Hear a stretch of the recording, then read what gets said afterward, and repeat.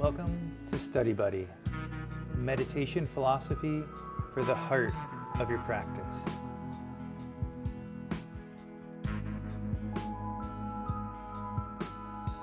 And all three ashrams are here. That's true. Well, this week we're going to continue the discussion of Sutra 3.13.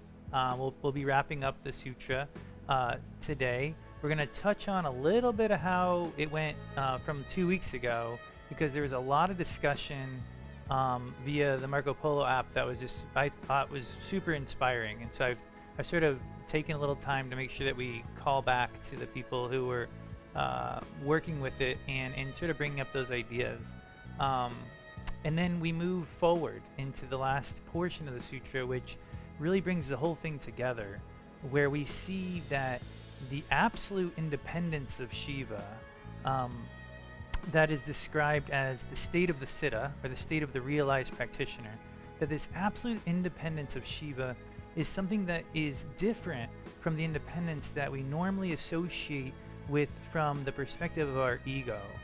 From the limited self, power, independence, all of these things have a very different definition than how they are defined from the state of Shiva.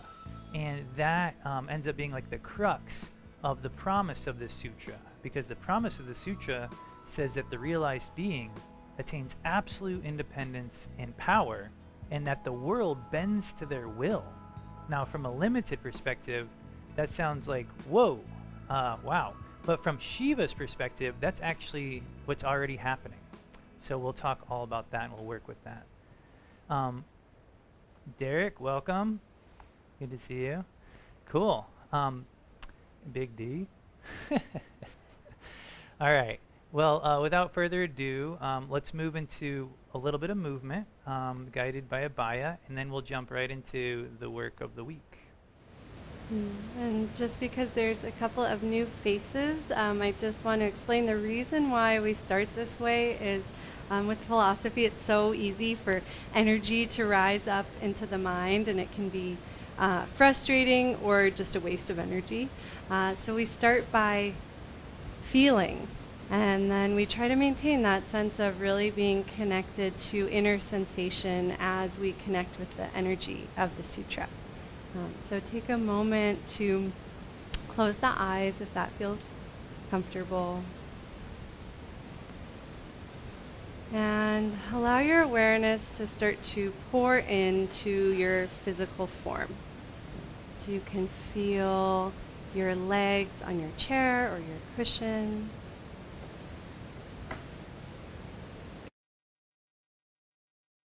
Hips resting,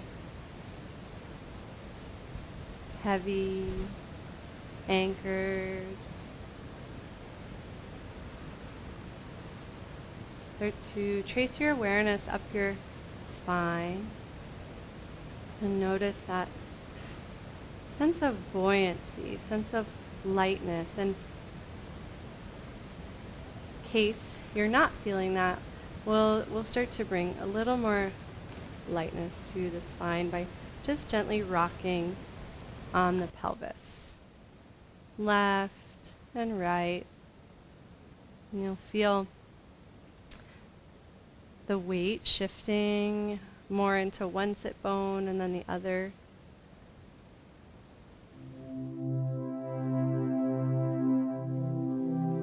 And as the pelvis gently rocks, notice the spine like a piece of tall, pliable bamboo. Just gently swaying based on the movement of the pelvis.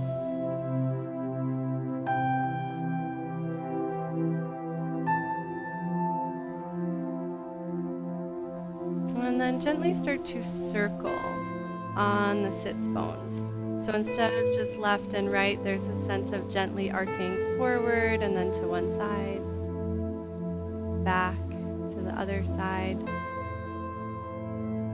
And then let's all slow down.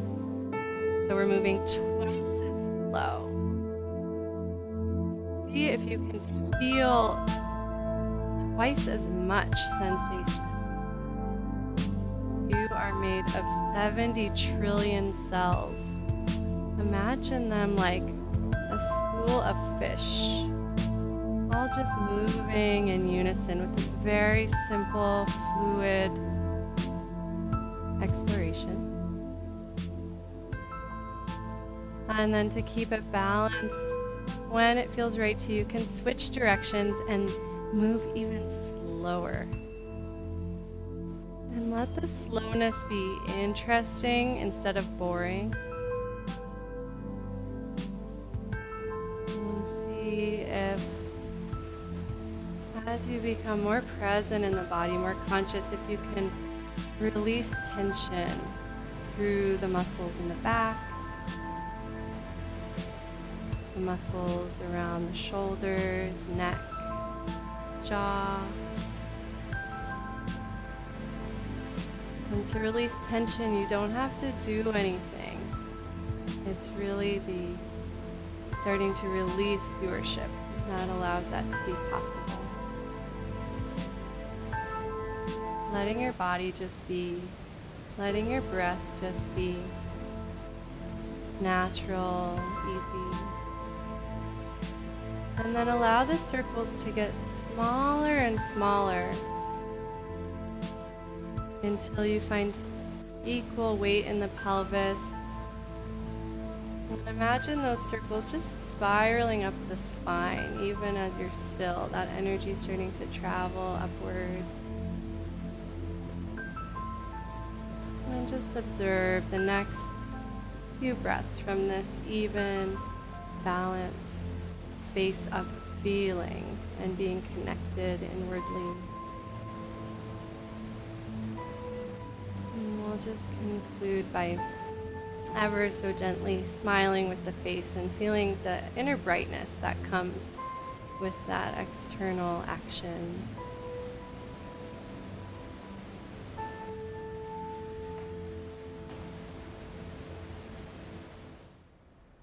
And we'll move from there into repetition of the sutra for its mantra-like power. Siddha Svatantra Bhava. Siddha Svatantra Bhava. You can repeat it to yourself like a mantra. Just let the vibration work on you. Siddha Svatantra Bhava. Siddha Svatantra Bhava.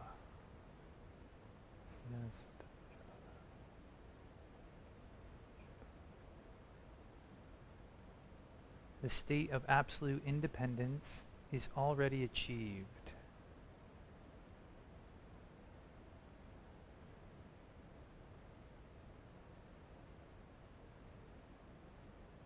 So we're familiar with the word Siddha as the realized masters of our tradition, and this represents realized practitioners, of any tradition. That's what the word Siddha means. The where the practice has been achieved. And then this Svatantra Bhava, the state of absolute independence of our work. And so just to call back a little bit to last class, we'll just taking a moment to review. We talked about, we explored the concept of Svatantriya Shakti, and we looked back in the sutras to see that Svatantriya Shakti was originally sort of described to us in context of the whole Sanskrit alphabet. So this means that the alphabet is the manifestation of Shiva, and it represents all of the universe, every letter. And then so the first letter represented our individual perspective, and the last letter represented Shiva's perspective. And we learned from this previous sutra that they come together through single pointed focus. And so we explored the rolling Om,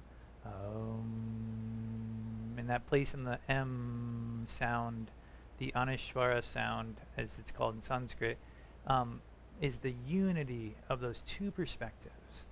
And the prompt was given in the Marco Polo app about, really trying to see when can you merge these perspectives of Shiva in your life. And do you want to say what the Marco Polo thing oh, is? Sure. Just in case people Yeah, don't know. thanks. And Padma, could you tilt the camera just a little that way, I'll tell you when, just because I can't zoom it quite right. Just a little that way. Got it. Okay, cool. So Marco Polo is an app that we're using to discuss these prompts from class people are bringing into their life. Here's something that's fun.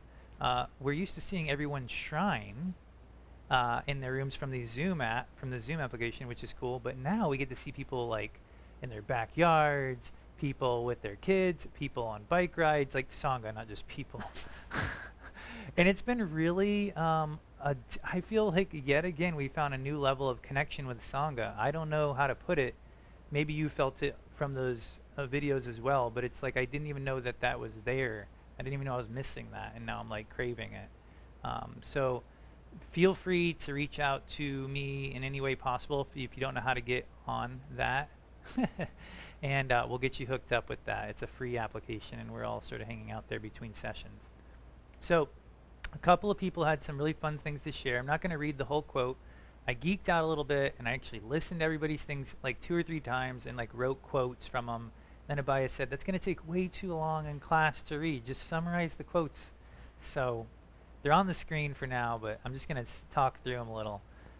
So the first, Marcella broke the ice for the entire community by saying that she was practicing this Om sound when she was driving home, and that single-pointed focus transformed what would be a normal drive where she was usually, where am I going next, to she said she really enjoyed the drive, and it was like a very calm and pleasant experience.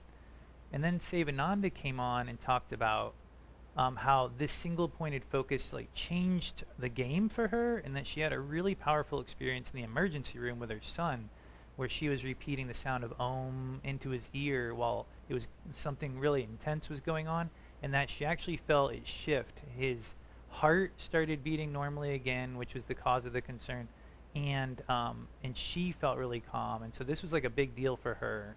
And she said that just reflecting on it made her realize what she had been doing, and that was really, even the reflection process was powerful for her. And then the last one for this section, for this prompt, was when Tashi stepped outside the Shoshone kitchen. We got to hang out on the back deck of Shoshone and see the snow on the picnic tables. And he said he was setting this inner goal of trying to experience Shiva through the task he was doing, like chopping a vegetable or doing a dish.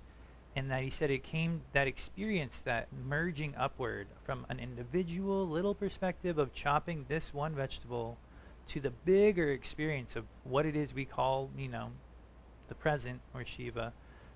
Came to him when he was least expecting it, because, and I thought this was very insightful, he said, it seems like the mind just gets in the way of that experience most of the time. So it's almost like you have to do the practice a lot so that the mind can eventually fade and you can actually experience it. So those were all ways that people were bridging up from their individual experience to this bigger experience of Shiva throughout the week, and I thought it was definitely worthy of sharing here. Before we move on to the next point, is there any questions or comments about those, or even if did I quote anyone wrong? Cool. So that was like the first third of this sutra, talking specifically about what is Svatantra, what is it? And so then we moved on, just a little bit more review before we get into the new material.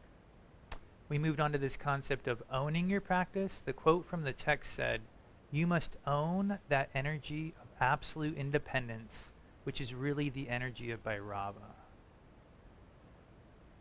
You must own that energy of absolute independence, which is really the energy of Bhairava. And so one way that we worked with this concept of owning it was through this reflective practice of I am Shiva.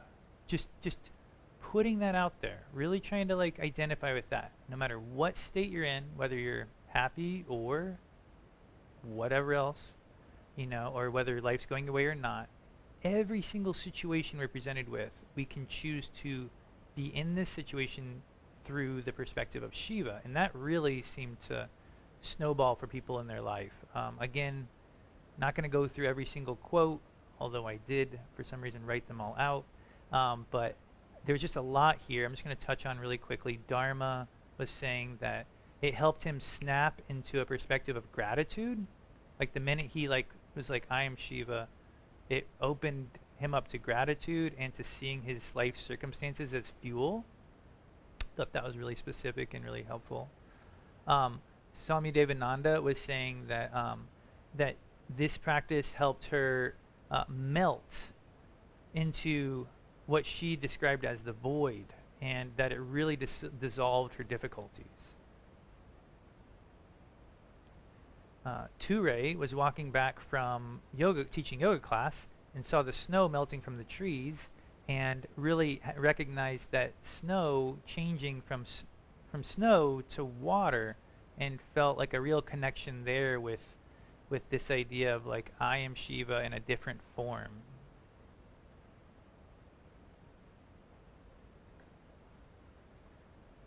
Mahadev listened to the podcast or watched it, because he said when he was watching it and he was looking at all of our faces on the Zoom room, which I'm assuming he'll be doing tomorrow. Hi, Mahadev. How you doing? That he saw that we're all different, like lenses or different petals almost like of Shiva, and we're just seeing this one reality from a bunch of different perspectives. I thought that was really insightful, like how in this room we're all internally focused and we're all experiencing something, and that when you look at that screen you can see Shiva in its many forms. And Tara said that I am Shiva helped her go from the raindrop to the ocean, and to avoid judgment and accepting and rejecting. And then finally, Jatila talked about having a really particularly challenging day, and he said he like couldn't see a way out of the experience he was having, which I think we can all relate to, like when you're really going through it, like you just can't see how you could not feel like this. And he said that's how he's feeling, and he asked himself, how is this moment an experience of the true independence of Shiva? How is this moment? So it's like you're not feeling good, yet you're still Shiva, and that flipped it for him. That really shifted it for him, and was able, and he just sort of like, he said he just quickly came out of it, out of the experience, even though he didn't know how to get out of it.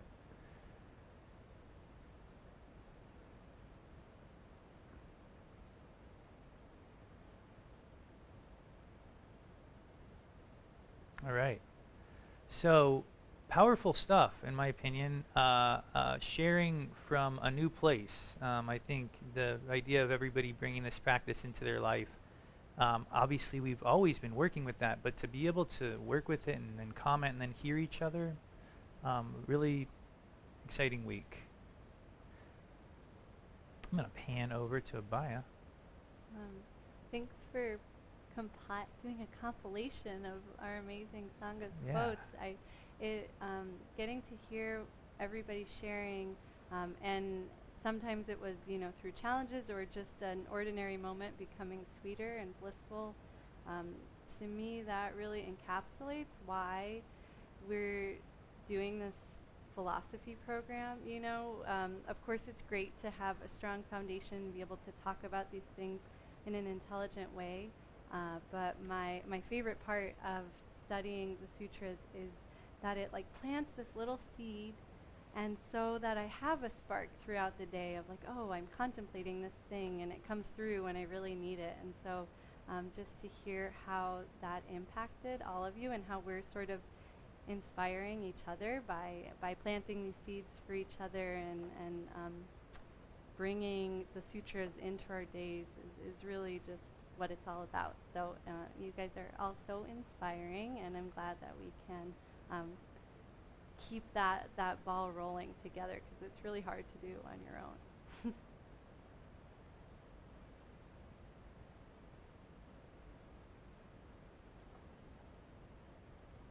Any other comments before we move on to new material? Feel free to just unmute yourself and go for it.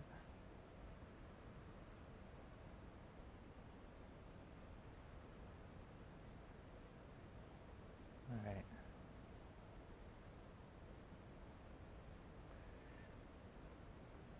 So let's move on to the last portion of the sutra. I'm going to pull up this quote from the sutra. And before I pull it up, let's see. Kat, would you mind reading it? I'm going to pop it on the screen. All elementary worlds, all individuals, all words, and all sentences are absolutely dependent on and under the control of such a yogi.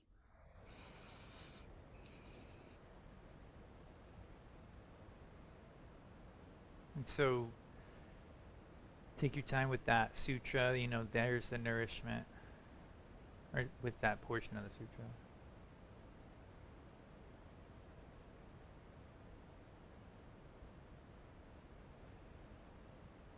There are 2 or 3 different instances in this sutra that talk about the power of a practitioner. Is basically how you might summarize it. We see that spiritual practice cultivates power and independence. Now we know this intuitively because Swami Rajananda described spiritual work as cultivating spiritual muscle. So it's like built into like how we've been introduced, that as you do practice, you get stronger. In the last class, we used this metaphor of spiritual practice being like walking up a down escalator. Walking up a down escalator. And I believe a number of us had done that. We saw this as sort of paralleling, this is an image right here of the tattvas. So this is manifestation according to Kashmir Shaivism. Starts from a single point up here, and it sort of unfolds into a myriad of infinite forms. And so in a way, this escalator, it's going down all the time. It's constantly unfolding, like an escalator. Just imagine the steps were just being made down, down, down, down, down. And so if you just sit there idly, you just ride that bottom step all the way down into manifestation. And what that looks like, according to sutras, is suffering. Because you start to identify yourself as all these forms, and you really forget. Shiva gets further and further away, essentially. Even though we're always Shiva, your experience of Shiva gets further and further away. And so we see in previous sutras descriptions like this, where Lakshmanju translates as, those who are deprived of awareness are pushed down into the field of ignorance. Those who possess the fullness of awareness, however, become completely elevated. So being deprived of awareness, meaning your awareness is in the form and not in the experience of it in yourself, inside, takes us down the escalator. Possessing the fullness means you're walking up it. Now imagine if you're really walking up this escalator, the consistency that is required, the constant effort that is required. And as you actually proceeded up this escalator, you can imagine there'd be fewer and fewer and fewer people on this escalator, because as soon as you stop, you start going down, right? And you can also imagine that the people on this escalator, like at the higher rungs that we're not even up to yet, would be incredibly powerful, right? Imagine if it was a physical thing. These would be like Olympic escalator people, like people with quadriceps the size of a Tour de France champion, right? They're just pumping these steps all day long. I got a big laugh from Dayal there. That's great. So that is sort of the metaphor that the sutras are talking about. They're saying these individuals are powerful, and they really mean it. It's not like a metaphor. It's just the power on this realm of existence. We might equivocate with muscular power, but these psychic muscles, like Rudy and Muktananda and Nityananda and Babaji, these individuals are Tour de France champions of spirit. They really do have Olympic level strength in them. We just don't have the eyes to see it most of the time, right? Unless we're really practicing. And so that is the power that we're talking about in here. And if you can imagine having that kind of strength, you can imagine that strength having results like this, that the whole world, all your words, the individuals that you interact with become dependent on this control, or uh, makes the whole universe dependent on them. This world is lying under the control of such a yogi. So, we're presented with a very interesting phenomenon here, and this brings us to the last half of this concept, because there's two sides to this coin. The first side of the coin is spiritual practice makes you powerful. There's no doubt about it. Olympic level strength. But the other side of the coin is the source of this power and the way it really manifests. Because we're told later in this quote, I know it's a short quote, but Megan, could you read it for us? It's coming up here.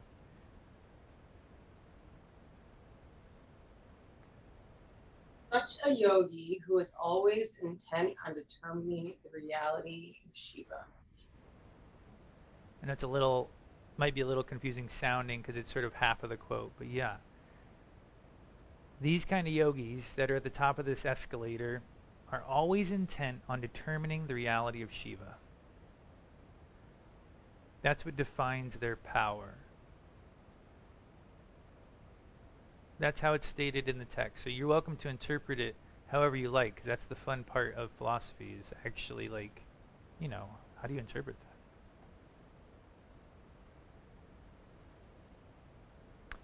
So that is the definition of their work, and it defines their power. So that means that this is not the kind of power our small self considers to be power. This is something different than that. That it's almost as if they're going in the flow of a river, and by going in that flow of the river, they have the power of this river, but they're not directing the river. So it's different than we're used to thinking, because usually when we think of power, independence, control, these things usually associate with, I can direct this river how I want to. I can make my life look like I want to. And that is exactly the opposite, it seems, of what we're describing here.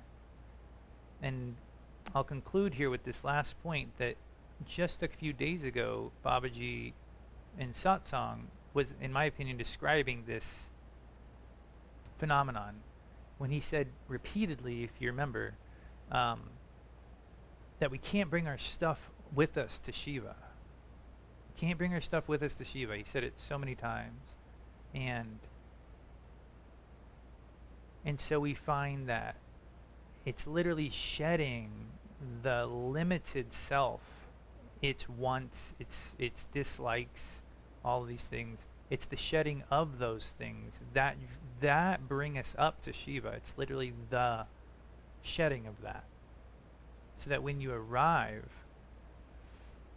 you possess an independence and a power in your life, but it's somehow very different than how you would have once defined such qualities.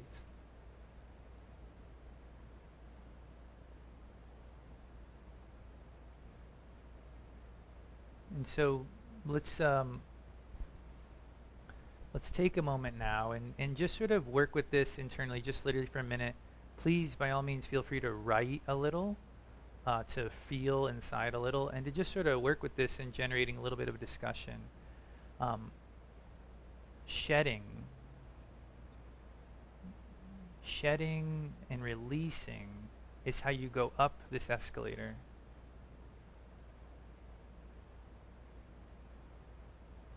Play with that in your internal practice.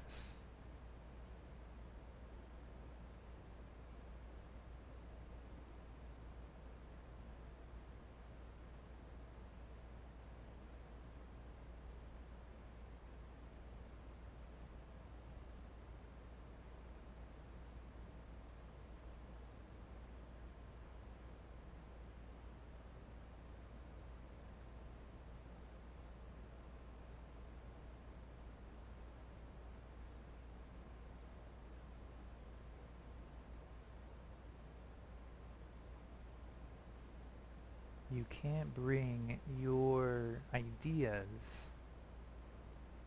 with you up to Shiva. So how can you consciously release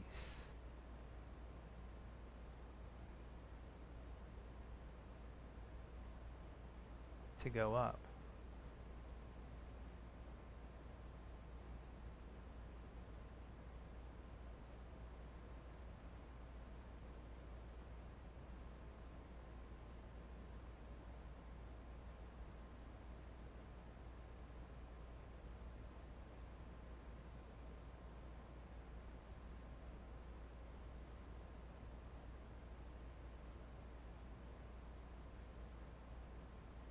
To really get what you want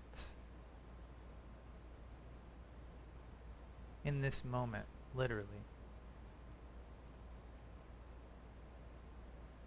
You've got to empty out, to let go of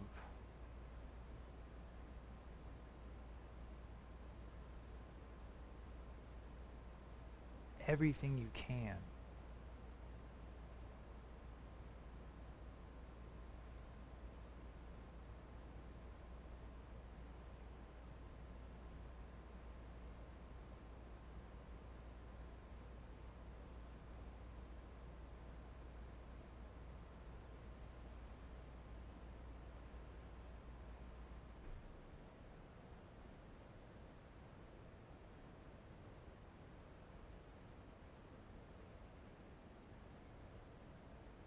How are you determining, how are you becoming intent on determining the reality of Shiva?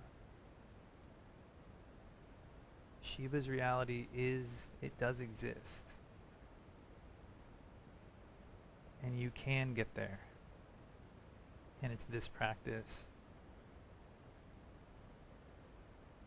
that the sutra is describing for us.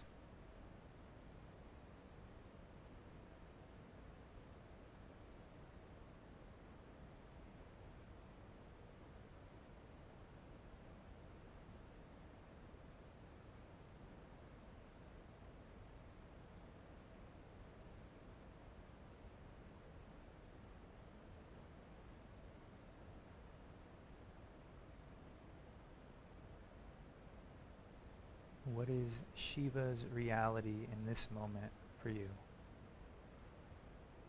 How can you experience Shiva's reality right now?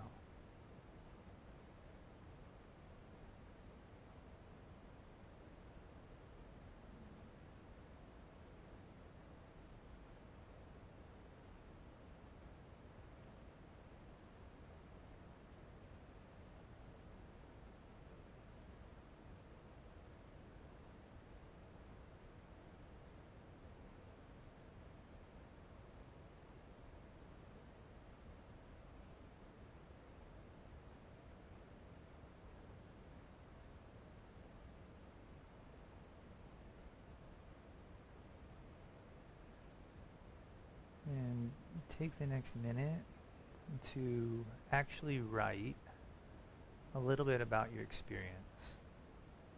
I know we're not all writers, but the act of writing can help you realize that it's a method of reflecting. So just take literally a minute.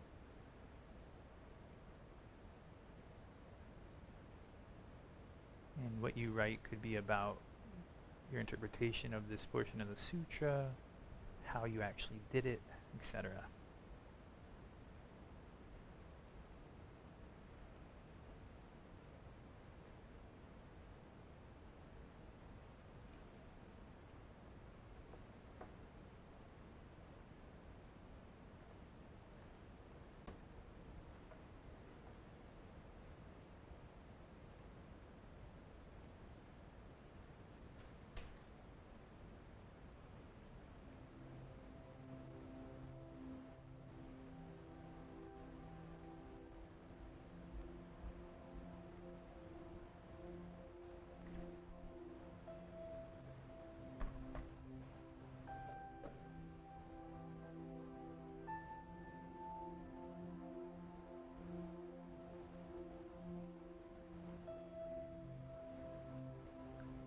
Just another 30 seconds or so.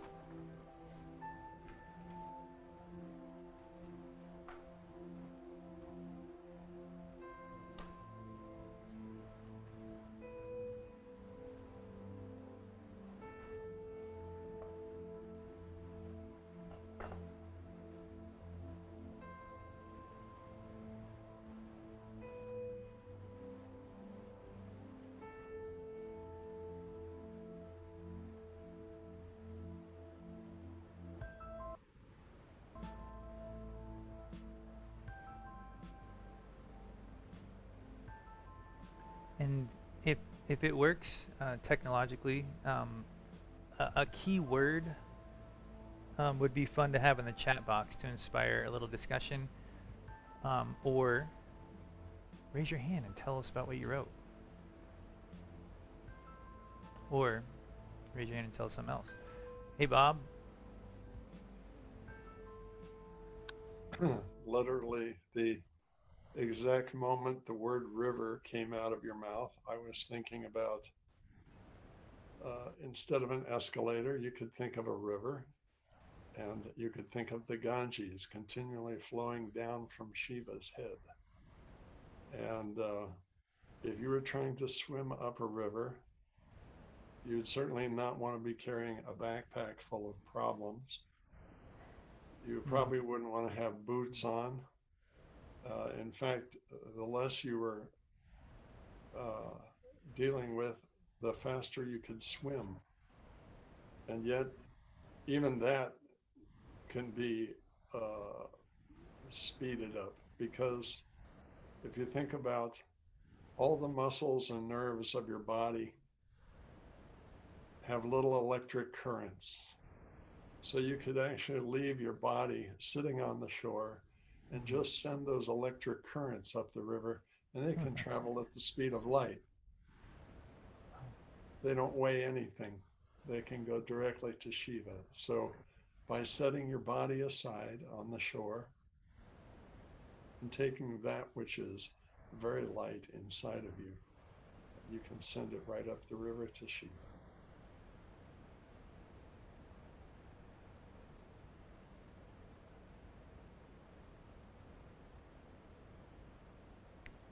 Thanks, Bob. I can definitely feel that in, when we practice, and that idea of the exhale rising up the back to the crown. It feels like when you really let go of the body and you're experiencing the lightness that's possible up that river. It's very helpful. Thank you.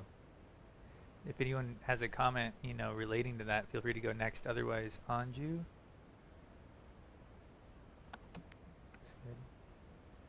Thanks so much for that, Bob. That's, I don't know, the serendipity of the Sangha. I was also thinking of a river. So, and just the flow of water. I don't think I took it quite as far as you, but I was thinking about how when you're going to cross a river, if you try to swim upstream, regardless, like you're not going to get anywhere.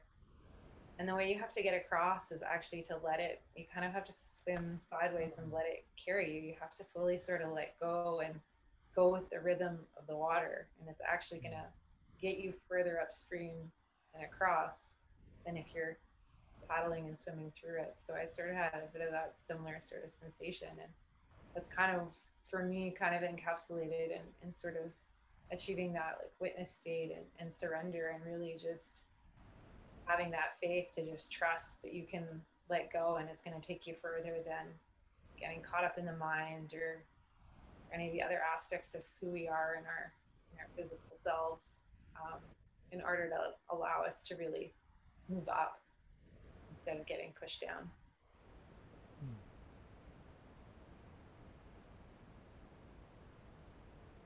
Thanks, Anju. I really feel you there in a very, very practical way, in the sense that working through challenging situations, it's like our mind wants to just go straight through them, but then when you actually start to consciously work through them, it's like what Babaji says, where you just have to like see what's possible. And it's sort of like the rivers you get pushed in a different direction, but yet you go forward and you end up in a different part of the bank than you were intending. That is really helpful to look at. I would love to play with that this week. That idea of just like I got to keep going forward, but I'm going to let myself be moved by the situation at the same time. So I definitely look forward to working with that.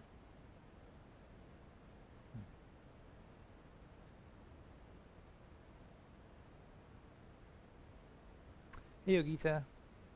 Well, right before class, I got zapped with a phone call from my older sister, arguing with my niece and different people. We're trying to do this beautiful garden to put my sister who passed away in, and everybody's arguing with everybody. So I was Boy. trying to figure out what I can do to try to bring people together. And I've seen myself escalating and trying to, I've got to let go of the tension. And I really can't take sides, you know. And as I was going up this elevator, I could see this beautiful land, Buddha land, this beautiful, beautiful garden. And what we're trying to do is feel love for my sister who passed away. And somehow in the mechanics, we're losing that, you know? So I've got to get myself feeling love and trying to, you know, help them Hmm. focus on what we're really trying to do. It's not how many plants there and how, you know, Mm-hmm. I don't know. Yeah. Yeah, I'm just But I sort of feel a lot better. Yeah. I think you got to let go of the problem sometimes and just try to get yourself out of the tension, and then you can see better. Yeah, it's so easy to use our will to try to solve situations, and that usually takes us down into the problems, to the, like you said, the mechanics. I think that's such a great term for it. And then, but if we can, yeah, I feel like what Babaji's always teaching us is to surrender and to stay connected to, like what you said with your sister, to stay connected to the love while you deal with the mechanics, and that should take you up. It might be slower than you think, right? Like, but it's like if you can stay connected to the love, then even when you're working with the mechanics, you're it's like an upstream, it's an up escalator kind of experience. But like, it's so quick as soon as you focus on the mechanics of a situation, how quickly it pulls you downstream, and that's sort of what you're experiencing, right? So, or you're seeing your family experience. So that's a very practical experience, and as you work, I mean, that situation's not going away. So it's like playing with this. I say playing because I think it's just fun, but however you would think about it, but you working with this concept of like, how can I stay connected to Shiva and not push the situation away and not try to change the situation, but like, how can I literally be in this situation and work with it consciously? And it could be a really fun thing to share in a couple weeks, honestly. Like, how did it go? I'd like to hear.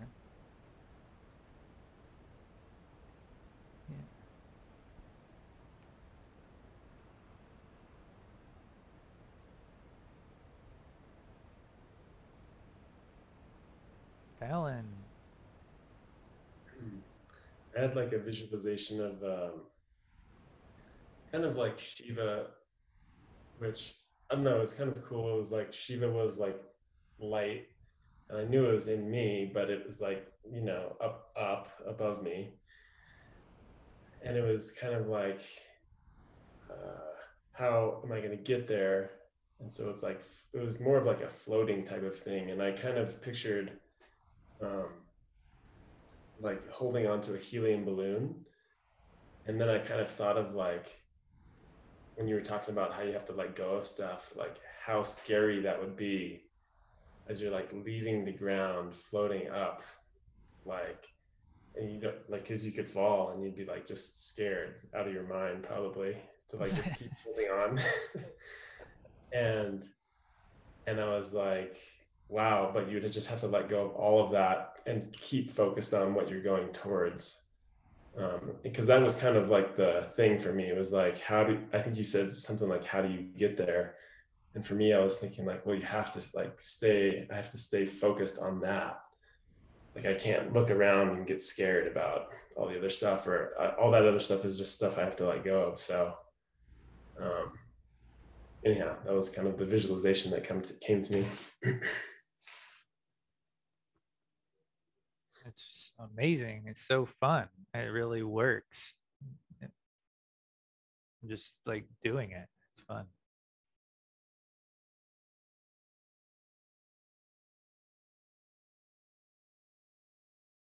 The nice part about meditation is like we can try it. I think when we're doing it in our life, it can feel like the helium balloon scare when you feel like you have a situation in front of you that if you surrender right now, it might fall apart. You know, you have a deadline for something and you just have to like grit your teeth and like just crank to get it done. And like I feel like those are the situations where you can really feel that helium where you feel like I'm gonna fall. If I let go of this thing, it's gonna hurt. Things are gonna go wrong. And then, but it's like during meditation, it's like we can play with that concept in such a in the same way that we will in life, but it's like we know we're not gonna fall. I don't, maybe when you get into like the inner realms, I know there's experiences that can feel just as real. So, but for the most part, I feel like that's why we have to have our daily practice, because it's the only way. We can't just expect ourselves to be fearless in these moments if we haven't practiced it and trust it. It's like I remember the first time I went rock climbing, I'd never fallen off of rock. I never got a chance to like feel what that's like. It was my first and only time. And I remember being up about 40 feet and being just so terrified because I just didn't trust the carabiner concept, And I just could not relax because I'd never gotten to try falling a little or missing something and like actually feel like, oh, this works. Oh, I'm not gonna, so it's like meditating every day is like a way to practice so that you're not really gonna fall. Or when you do fall, it's gonna be okay. Like so.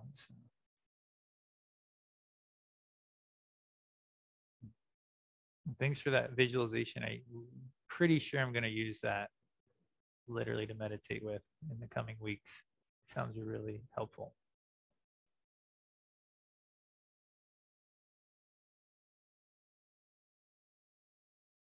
Megan. I think I read this in Spiritual Cannibalism that like Rudy was kind of talking about this, about how like the like head boss of a business like can't be concerned with like the lower going ons, or else like it's just like too much. So like if you want to be able to like see the big picture, like focus on the balloon, like you can't be looking down at the same time, kind of thing. Definitely sounds like spiritual cannibalism. Yeah.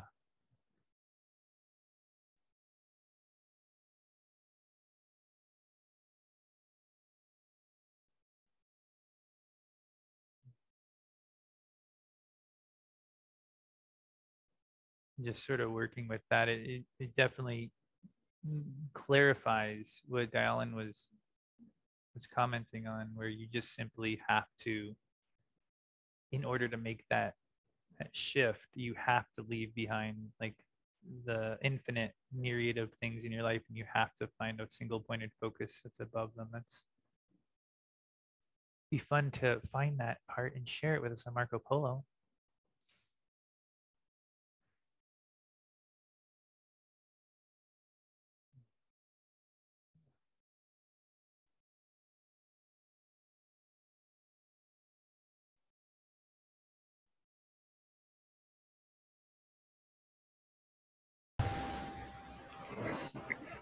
Hi, Satcham. Hey, Tashi. Everyone. So I was just reading, I've sort of been thinking more about this sutra on the screen here.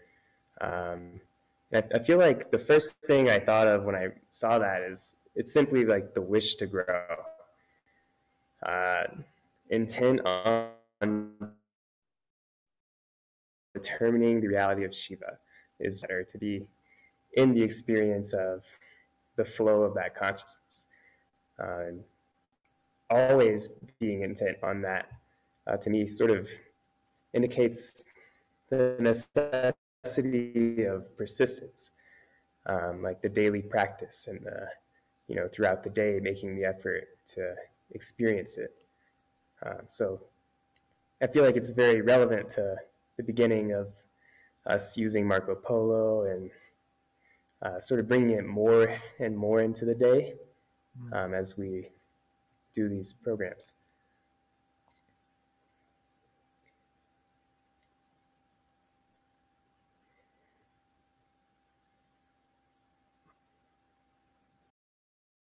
Yeah, I'd love to hear your reflections on that as you start to work with it, because I think that is Jatila was mentioning this in his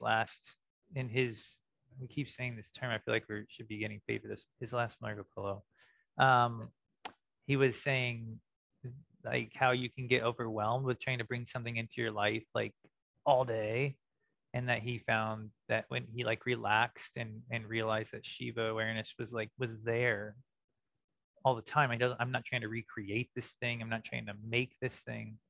That like he found that he could relax into the work because it's sort of overwhelming otherwise. Like, I mean, I'd love to know how that goes for you all. Like, we all have good days when we're like, I want to do a lot of practice today, and it's like 4 or 5 hours go by and you're like, you don't have that same burning wish as you did at the very beginning of the process. And how do you what does it mean to like really, practice with intention, like for a long period of time, while you're in your life? That's it. I mean, I'm perpetually just baffled by that, in my life. And I appreciate the way you brought it up, Tashi, with like just trying to like use each task, chopping the vegetable to find Shiva, and then, okay, what's my task now? And I'm going to use this task to find Shiva. I thought that was super helpful too. But I'd love to hear more as you guys go through the week, as we all go through the week, about what does it really take to sustain an intention like this? How do you do it? Dharma. So I'm reading the words, intent on determining the reality of Shiva. And it's bringing up that idea of clarity. And I know Babaji talks about being open to what's possible and not necessarily just responding from that small contracted self. And that as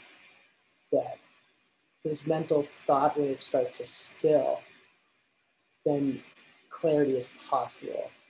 And so from that place, this yogi, right, this realized yogi can see what's actually possible as opposed to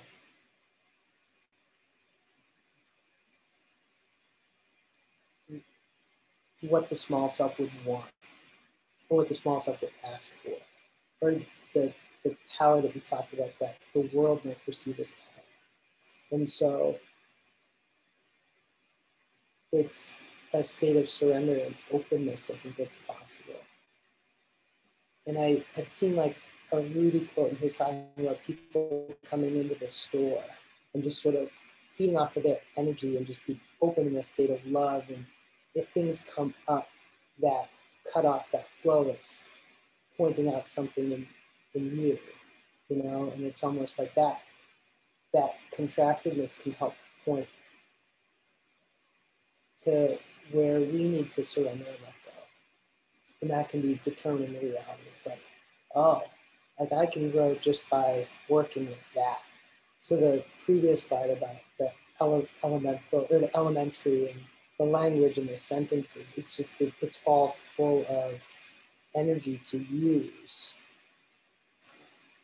for our growth and to develop that mechanism so that the muscles are those internal muscles of the mechanism to use it all to grow.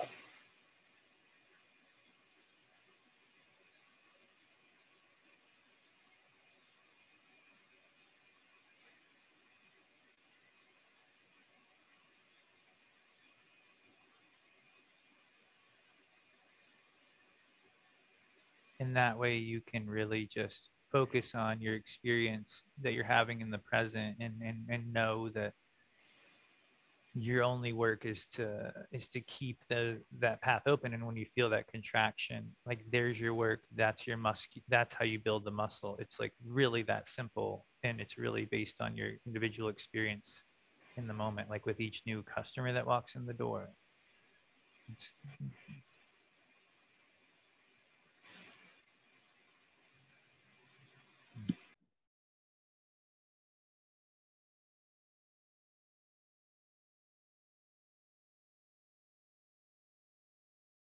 Like Babaji often says, you don't have to go searching for it. Maybe a part of sustaining this type of intention through the day is really about not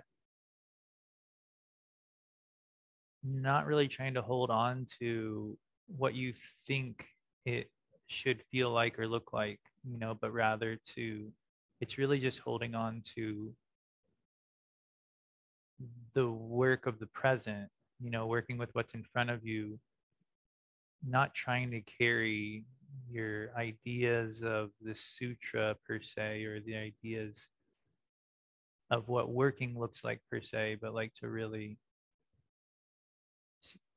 ride the wave. It's almost like you have to have an empty backpack in order to, as Bob was saying earlier, to sustain this kind of work. Like, and it's almost like emptying the backpack is really our work. And that's how we sustain it, by emptying the backpack, not by like changing the situations or fixing the problems, or using our practice, to do something externally, but like just keep emptying the backpack and getting as present as we can. Things that we've heard of before, but I'm always excited to look at it, see it from a different angle.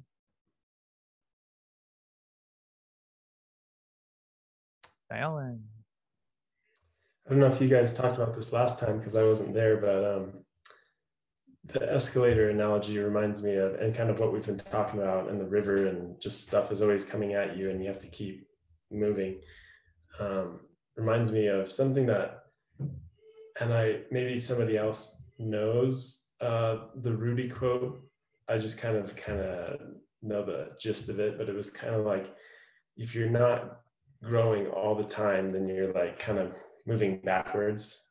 Like, you have to be growing all the time, which used to be a really intimidating idea for me. Like, it used not so much anymore, because I think, like you said, it's just really letting go all the time is the work you have to be doing. But it used to be like, gosh, I just have to like keep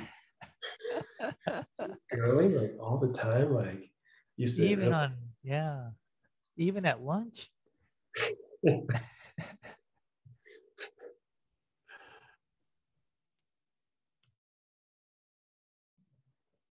Who but I know we're out of time, but who, by a show of hands, who has like felt the intimidation of that statement at some point in their practice? I've definitely had that moment that Dialen's talking about, where I'm like, there's no way I could possibly, and I'm just curious, like, I'd love to hear about it. Like, what shifted for you? Not right now, I don't have time right now, but like, why aren't you intimidated like that anymore? Like, what changed? Or are you? Or is it just on a good day you're not, but like, I'm curious, like, what shifted for you? And I think it's a fun thing to share.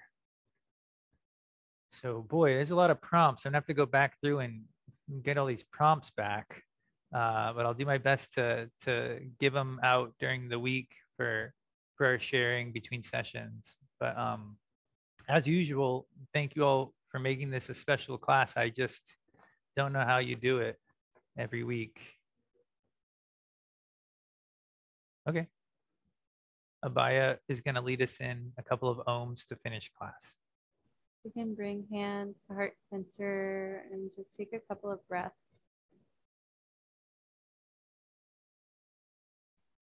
With your next inhale, prepare to chant. We'll do 3 ohms.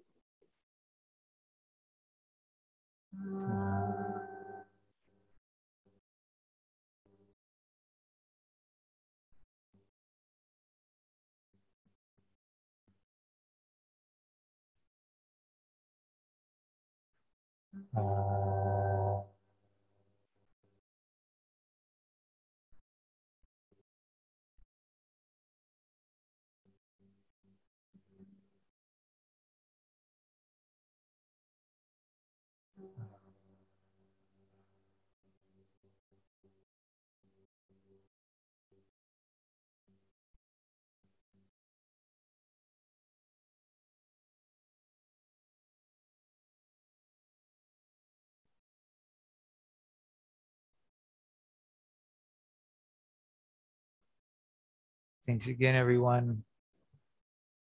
That was so fun. Yeah, that was awesome. See you soon.